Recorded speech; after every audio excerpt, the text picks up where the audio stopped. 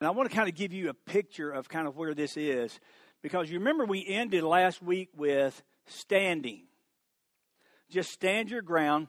Stand in the victory that's already been won for you. Just stand on the ground that Jesus Christ has won. And just take your stand there. And then he will tell us how to do that. He'll give us some things to do that. But here's the picture that I got, because I'm telling y'all something. In the midst of a spiritual battle,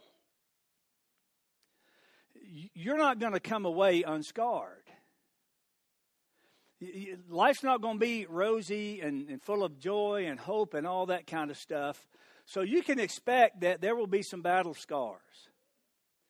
But the picture that I got in my mind was this. The other night we were sitting at our house and our doors were just doing this. Y'all remember that wind blew through?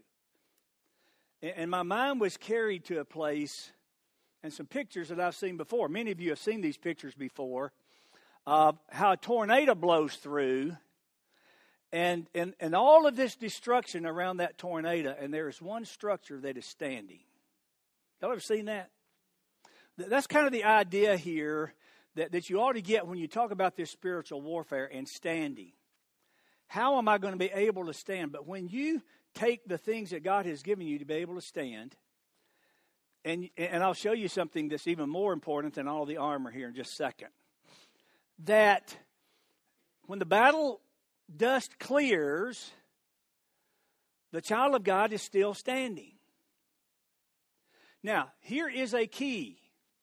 Okay, here's the key to all that. We've got all this armor right here, and we're going to put all this armor on. But let me tell you something. All of the armor is not satisfactory in protecting you from the schemes of the devil. There's something that's got to go with it, and here it is.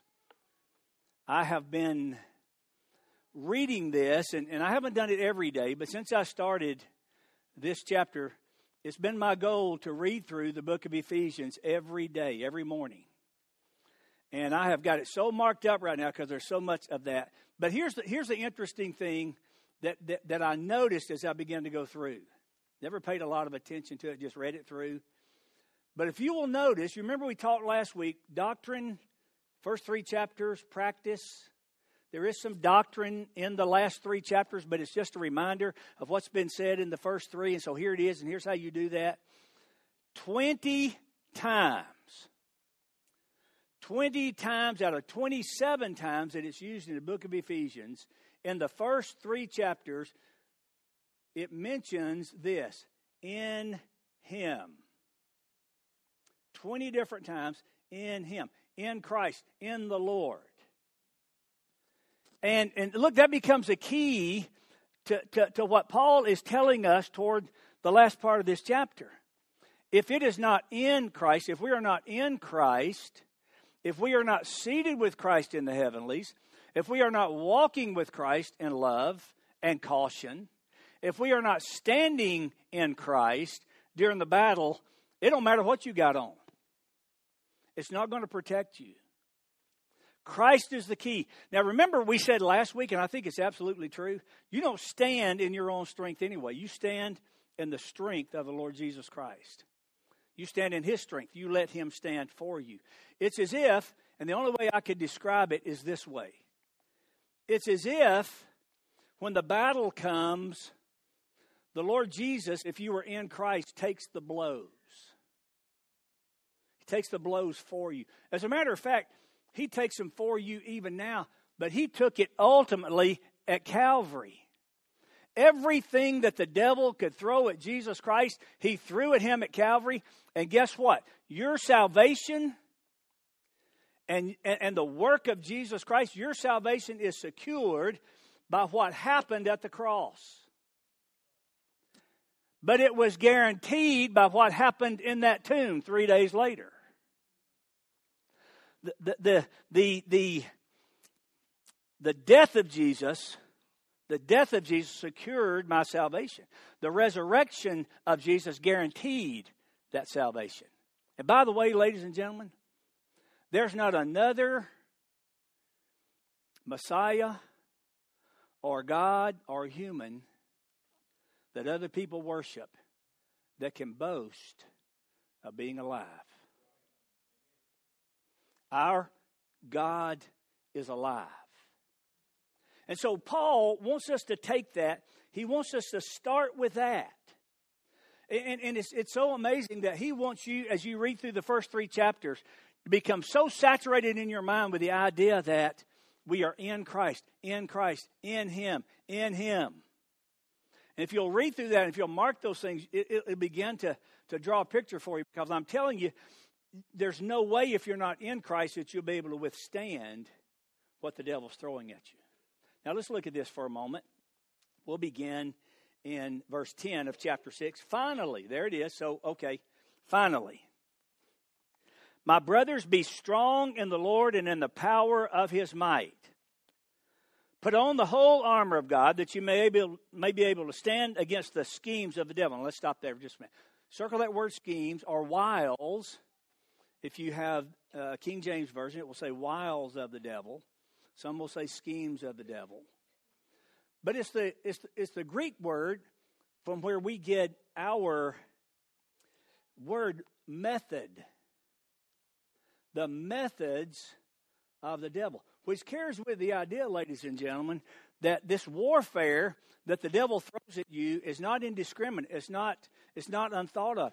It is a well planned out, systematic scheme to get you to fall, to get you to sin, to get you to give up your ground. So God says, so that we may be able to stand against the methods of the devil. Now look at what he says. For our fight is not against flesh and blood, but against principalities, against powers, against the rulers of the darkness of this world. Now, look, I get it. We sing a song sometimes that says, this is my Father's world. I understand that, but that ain't exactly true right now. Did you know that as a child of God, you are on enemy territory? The Bible calls him the prince of the power of the air. The God of this world has blinded their eyes. You see what I'm saying? We're not going to go into all the theological ramifications of that, but it started in the Garden of Eden when Adam sinned. It will end in the book of Revelation in chapter 5 and chapter 6, where the Lamb steps forward and takes back what's rightfully his. We wrestle against these forces. Now notice this, because first of all, when he says put on, that's a command. Okay, that's a command. God doesn't put it on for you. Because he says in verse 13, take up. It's as if God makes it available to you, but it's your responsibility to take it up and put it on. Okay? And then he says, when you do that, and he says the whole armor of God. There may be some things in here that you're just not real crazy about putting on. But if you don't put it on, you're not going to be able to stand. Now, I don't have time to go over the whole theological ramifications of this. I'm going to try the best that I can, but look, he says when you've done that, the whole armor of God that you may to resist in the evil day. This is the evil day. But sometimes there are times when the onslaught is stronger than at other times. Sometimes the devil just cause all-out war on you, and you think, and all these things are lining up, and you say, well, I don't know what to attribute to the devil or not. The problem is, if you're in Christ, it don't matter. He's got it covered, okay? So he says that we are to stand, we are to take up this armor, we're to put it on, so that we may be able to resist the evil day, and having done all to stand. Now, I think it's interesting here, and this is one of the things that just clicked in my head. He says, resist in the evil day. You're not called to fight the devil in your own strength. You are called to resist the evil day. You are called to take a stand in the evil day, and you are to stand in Christ. That's where power comes from, okay? In Christ.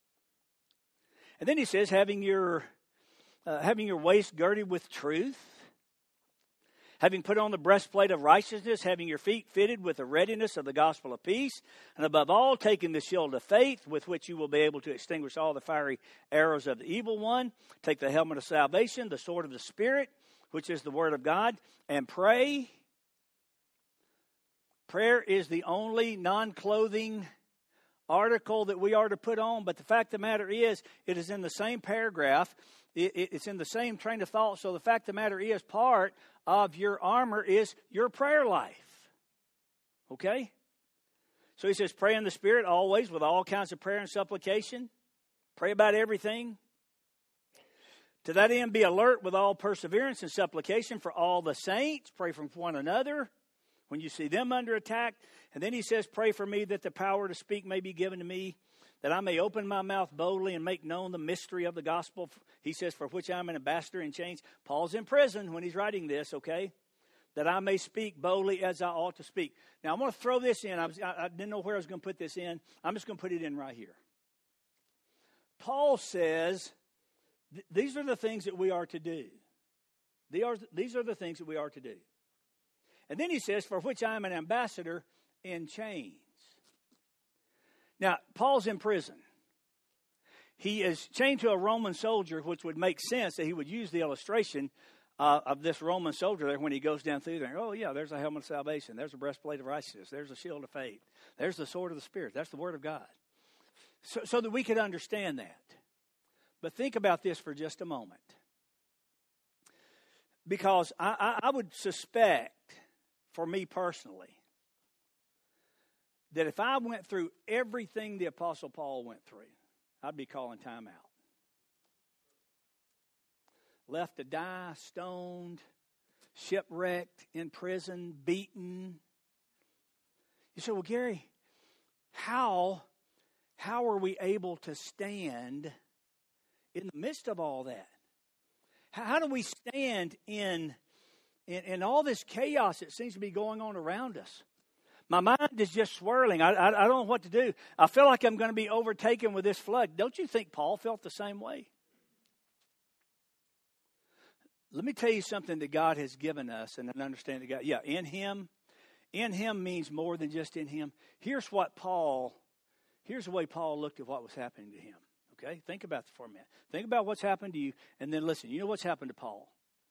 Over in the book of Romans and also in the book of Corinthians, this phrase is used. And Lee and I have kind of adopted this over the years. Paul says, for this momentary light affliction. Holy cow. Paul's laying there dead. He's been stoned, left for dead, and he looks up and goes, guys, this momentary light affliction. You say, well, it's not light. It is light compared to what Paul's going to compare it to. This momentary light affliction can't even come close to being compared to the glory that will be revealed in us in the appearing of Christ Jesus. Whoa, okay, yeah. So here's the deal, ladies and gentlemen. When we're feeling sorry for ourselves, we're wondering how we're going to make it through the battle. The fact of the matter is, we just have to remember that what's out there is so much better than what's here. I promise you, when you get to heaven, the difficulties you went through, the attacks that you've been through, won't even be a thought in your mind. But you know what? We have to live through it now. And I think Paul understood that. So we wrestle. We wrestle. You say, okay, well, I've wrestled before. Not like this. Not like this. Let me just give you a little background. Paul says our fight, and it's really the word of wrestling. But here's what you have to understand. In the culture in which Paul was writing, when a wrestler lost a match, he had his eyes gouged out. So think, you're living in that time, you know the culture, and you hear this. This is serious stuff. I've got to win this battle. I can't lose this battle because there's too much at stake. And so Paul says, he uses that word wrestle, I think, on purpose. For we don't wrestle against principalities, against flesh and blood, but against principalities, against powers, against spiritual wickedness. It is imperative that we understand that this battle is real and that it is a struggle. and that there's no way that you're going to win that battle trying and striving. You're going to have to do what I used to do when people would jump on me. Let me introduce you to my big brother.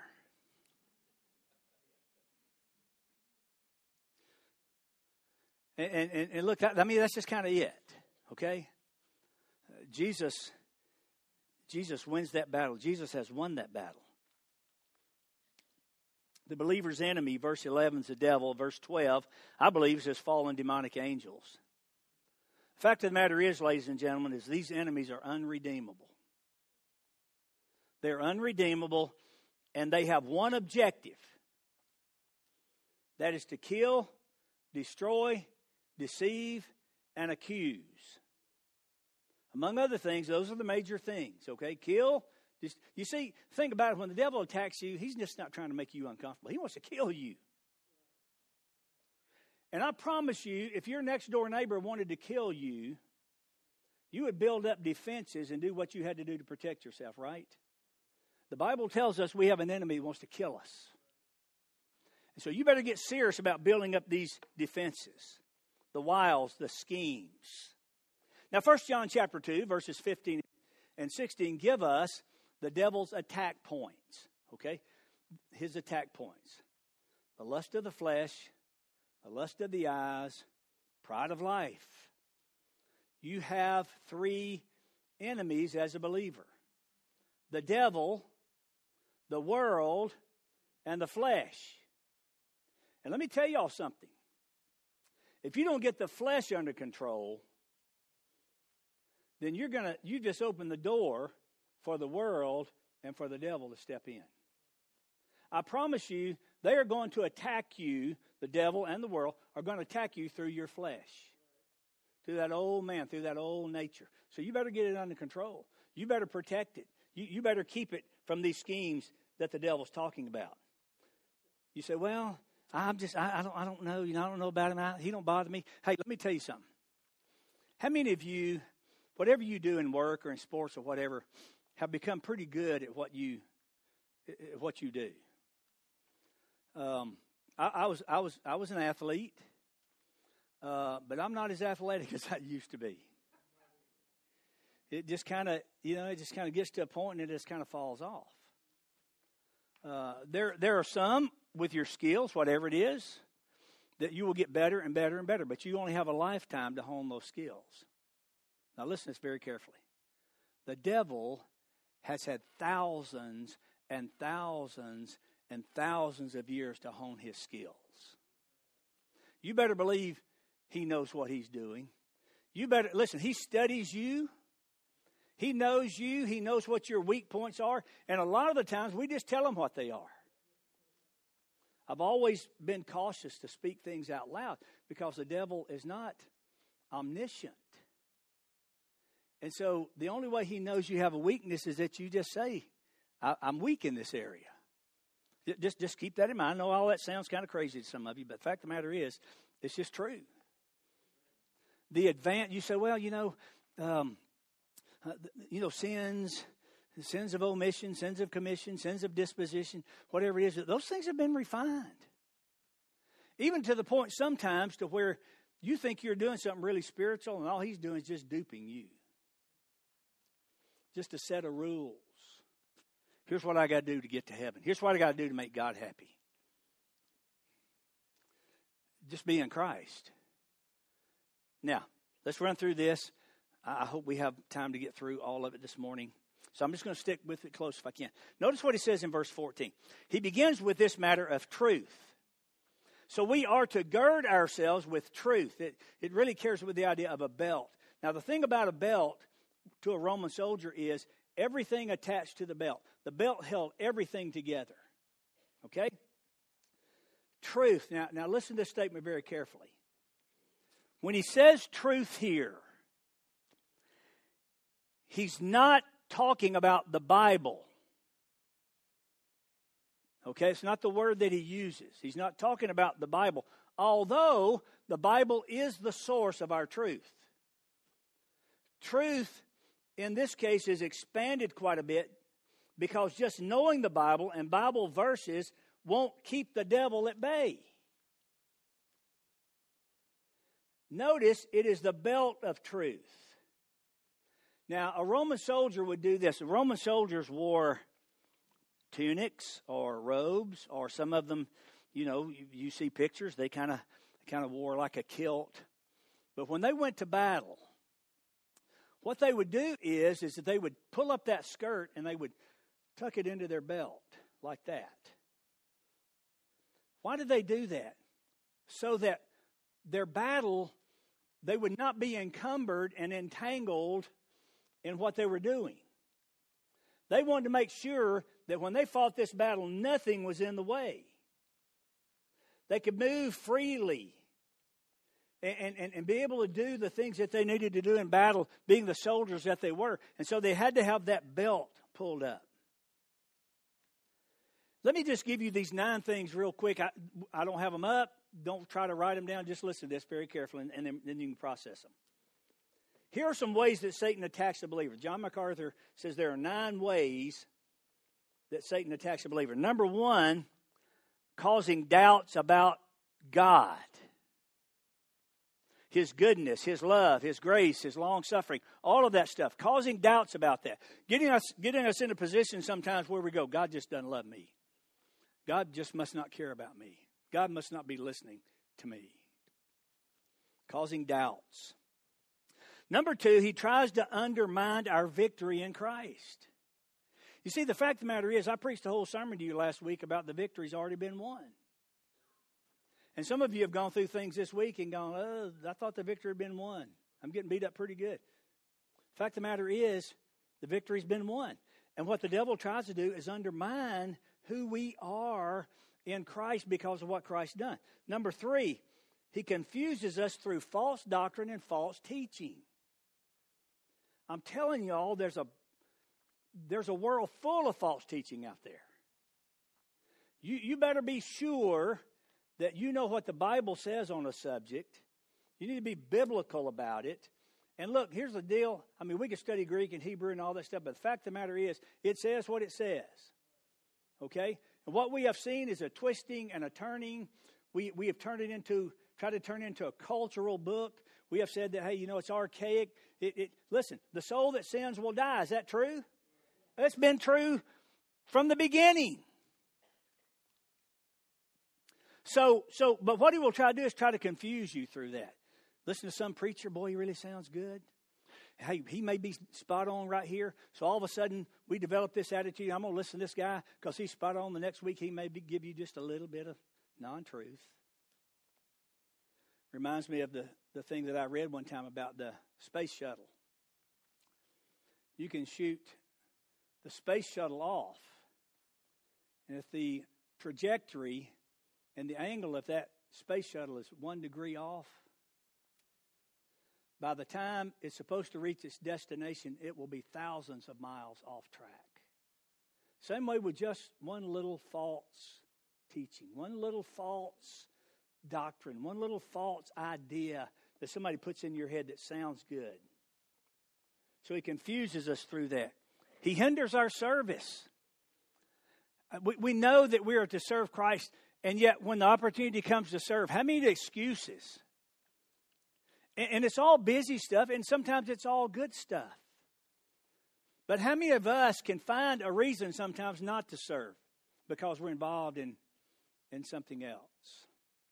So he hinders us from our service. He causes divisions. He causes divisions. That's why I say, ladies and gentlemen, when we are, I'm going to tell you something. Getting on the devil's ground, exposing him, if you're not very careful, well, then 2 Sundays he will have created a divide right here in this congregation. And you won't even know it. Won't even know it. Causes divisions. Persuades us to rely on our own resources. Number 7, leads us into hypocrisy. Number 8, leads us into worldliness and materialism. by the way, which the Bible says is idolatry. And number 9 leads us to disobey God's word. I know that's what it says, but our defense against these things is not enough to defeat and resist them. We must use the provisions that God has provided for us. Now, let me show you what God has provided for us. I want to just show you something. I love this. I just love this. Isaiah 59. Let me just show you something. Isaiah 59. In this part of Isaiah, you have a picture of the pre-incarnate Christ. The focus here is on the Lord Jesus, okay? By the way, y'all know he existed before he was born, right? Okay. So look at verse 17 with me. For he put on righteousness as a breastplate and a helmet of salvation on his head. He put on the garments of vengeance for clothing and was clad with zeal as a cloak. So, Gary, what are you saying about the provisions? Christ is giving you his armor. It's his armor. That's why he says, put on the whole armor of God. He is providing for you his armor. Okay? Now, here's the one I like the best. And you know what? Y'all just need to go to this one. Y'all need to circle this. In the midst of struggle, in the midst of spiritual warfare, look at verse 19. You may be a page over. You may be on the same page. Listen to this. Last part of verse 19. When the enemy shall come like a flood, the Spirit of the Lord shall lift up a standard against him. You see that? It ain't about what you can do. You're walking in the Spirit. You're walking the walk. You're sitting with Christ. You are standing strong. When the enemy comes, I'm telling you what, you wonder why in the world you didn't get, because there's been a standard that's been set up against him. Spirit of the Lord has done that. The provisions that God gives us. First provision that is mentioned is truth. Chapter 1 and verse 13 calls it the word of the truth, the gospel of our salvation. Chapter 4 and verse 15 gives us its purpose, maturity. Chapter 5 and verse 10, it's proof that we are doing what is pleasing to the Lord.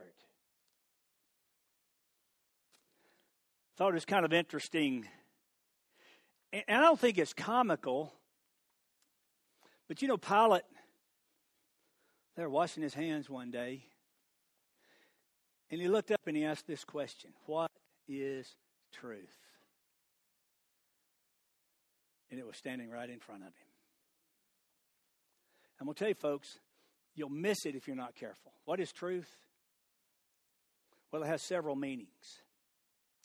Number one, it's an attitude of truthfulness, or really the accuracy of the truths and truth's qualities.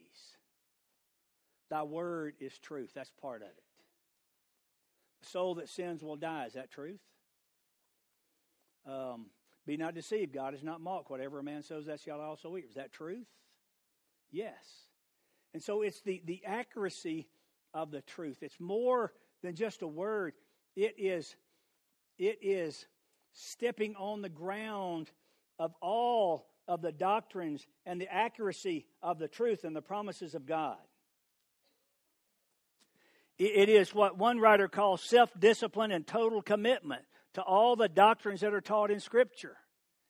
Try to do that in a lot of churches today and you'll get run off.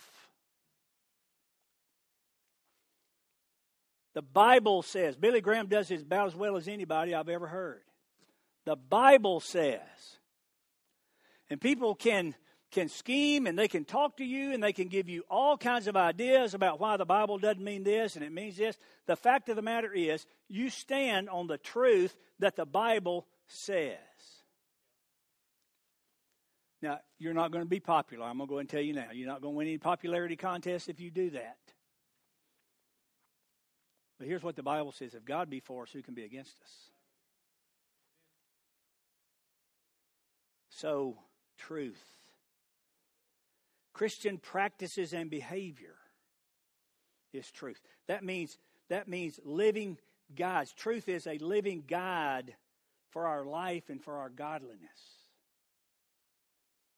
Truth. Kenneth Wuest, in his word studies in the Greek New Testament, says this: it is openness. It is reality. It is the mind that practices no deceit and does not attempt to disguise that deceit in your interaction with God. I know that's kind of a mouthful, but it's like, listen, you ain't playing with God. That's just it. Openness, reality, practicing no deceit, your character. I mentioned this to our college kids this morning. Joseph in Potiphar's house. He ran. He lost his cloak. She grabbed his clothes, tore them off of him. He ran. And he was accused of doing something he didn't do. But I'm going to tell you something, ladies and gentlemen. At the very end, he never lost his character. And number two, in the end, God vindicated him. Stand your ground. Stand your ground. Truth matters. Truth matters. Now listen to this. I think this is a good statement. Sincerity is not enough. Sincerity is an interesting Greek word because it means without wax.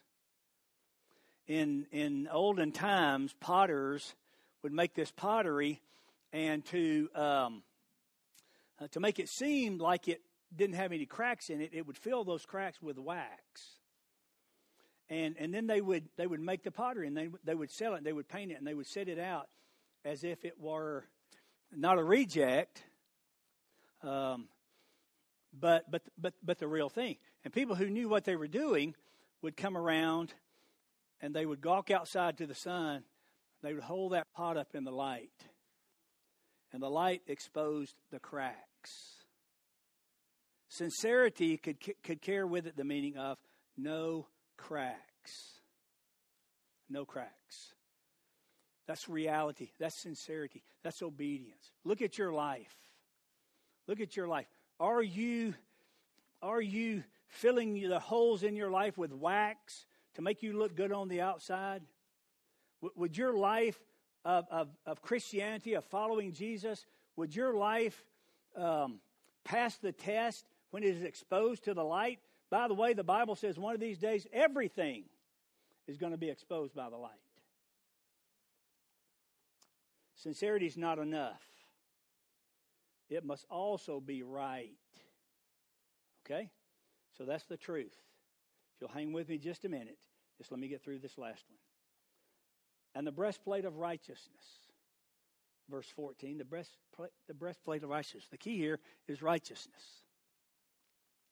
And there are two types of righteousness that the Bible talks about. First of all, there is this imputed righteousness. It is the righteousness of Christ that you are clothed with on your day of salvation. Imputed, it means it is given to you. It means that you didn't earn it. It means that it's free. But you are imputed this righteousness. It is given to you. It is a gift of God. The Bible talks about when Jesus died and went back to heaven. He led captivity captive. He gave gifts to men. Ephesians says that one of the gifts that he gives us is his righteousness. Okay? But there is also a practical righteousness. And that's what's meant here. This breastplate of righteousness. It means to be wrapped around. It is that righteousness that is lived out in accordance with God's Word. It is the sanctifying righteousness made possible by the Holy Spirit. Okay, y'all with me? Because here's what God would never do. God would never ask you to put on something that He's already put on you. Okay? So when we're told to put on a breastplate of righteousness, then it's not imputed righteousness because you already got that. It goes back to that word that we talked about in chapter 3 and 4. Walk. Walk in the Spirit. Walk in love. Walk carefully. It is your daily, day-to-day interaction with the people who are around you so that there can be no accusation brought against you. That accusation sometimes we go, well, you know what, I'm not going to go to that church because I know that guy over there. Or this life must not be too serious because of that guy. No accusations. Now listen to this very carefully. The truth combats the devil's deception. The breastplate combats his accusations. Because I'm going to tell you something. His accusations, the fiery darts of his accusations, sometimes are just as strong and compelling as the lies that he throws at you. I'm telling you, everybody sitting here this morning, if you don't agree that this has happened to you, then you need to come up here and be doing the preaching, okay? Or you probably lie about other things too. Everybody sitting here has been at one time or another or is now dealing with an issue that happened to you sometime in your past. And you just cannot get away from it. See there? Think about it. Think about from the time that you can remember, anything that you can remember up until now. Has there been anything in your life that, number one, you wish you could go back and do over? And how many times have you let that beat you up? God doesn't accuse you. The devil accuses you. And he shoots his arrows of accusation. You want to get over that? You want to get past that? Put on the breastplate of righteousness. When that arrow comes next time, it'll hit that breastplate and it won't hit the intended mark, which is your heart or your soul or your mind. Y'all with me? I don't know about y'all. That's pretty good news for me. Because there's a whole lot of times there's a whole lot of stuff I'd like to do over. We don't get do-overs. And so all of a sudden, you've got these darts flying at you, and this breastplate combats the devil's accusations. This righteousness is to be lived out daily and moment by moment in obedience to our Heavenly Father. God provides the standard. God provides the power. But you have to provide the willingness. Put it on, take it up. Not going to put it on for you. Not to wear the armor will cost you, let me just run through these real quick. Your joy. Your joy. David in Psalm 51, one of my favorite Psalms of all. Because it's David's prayer of confession. You want to learn how to pray confession, read Psalm 51. David said in verse 12 of Psalm 51, restore to me the joy of my salvation. I'm going to tell you something. Not wearing the armor will allow the devil to come in and steal your joy. You can't even be happy that you're saved. He causes fruitlessness. Every believer is called, is commanded, is expected to bear fruit. Loss of reward. We don't have time to go into all that one. Loss of reward. But the worst of all is it brings reproach on God's glory. Brings reproach on God's glory. God's glory. 1 Peter chapter 2 and verse 1 tells us we must abstain from fleshly lusts. We are to take every thought captive in the obedience to Christ. 2 Corinthians chapter 10. We're to set our mind on things above, not on things of the earth. Colossians chapter 3 and verse 2. Romans 13, we're to lay aside the deeds of darkness and put on the armor of light. That's what this battle armor will do for you. But you better put it all on. Because I'm telling you, if you leave in this Christian battle, in this Christian life, without one article of armor, that is where you're going to be hit. And if you don't have on the belt of truth, you can forget it because all the other armor is just going to fall off when you start walking. Starts there. Starts with stopping those accusations, stopping those fiery darts that are fired at you. And I'll just end with this. There's an old rabbinical tradition that says, on the Day of Atonement, the devil had to shut his mouth. Here's the good news. Our Day of Atonement started at Calvary. Jesus Christ on that cross cried out, "It is finished. It is done. It cannot be undone. It cannot be redone. It is finished." What is finished? Not I am finished. He didn't say I am finished. The work of salvation is finished. So look, there's nothing else. And on the Day of Atonement, the devil had to shut his mouth. And listen, if you are in Him, it hasn't stopped. The atonement hasn't stopped.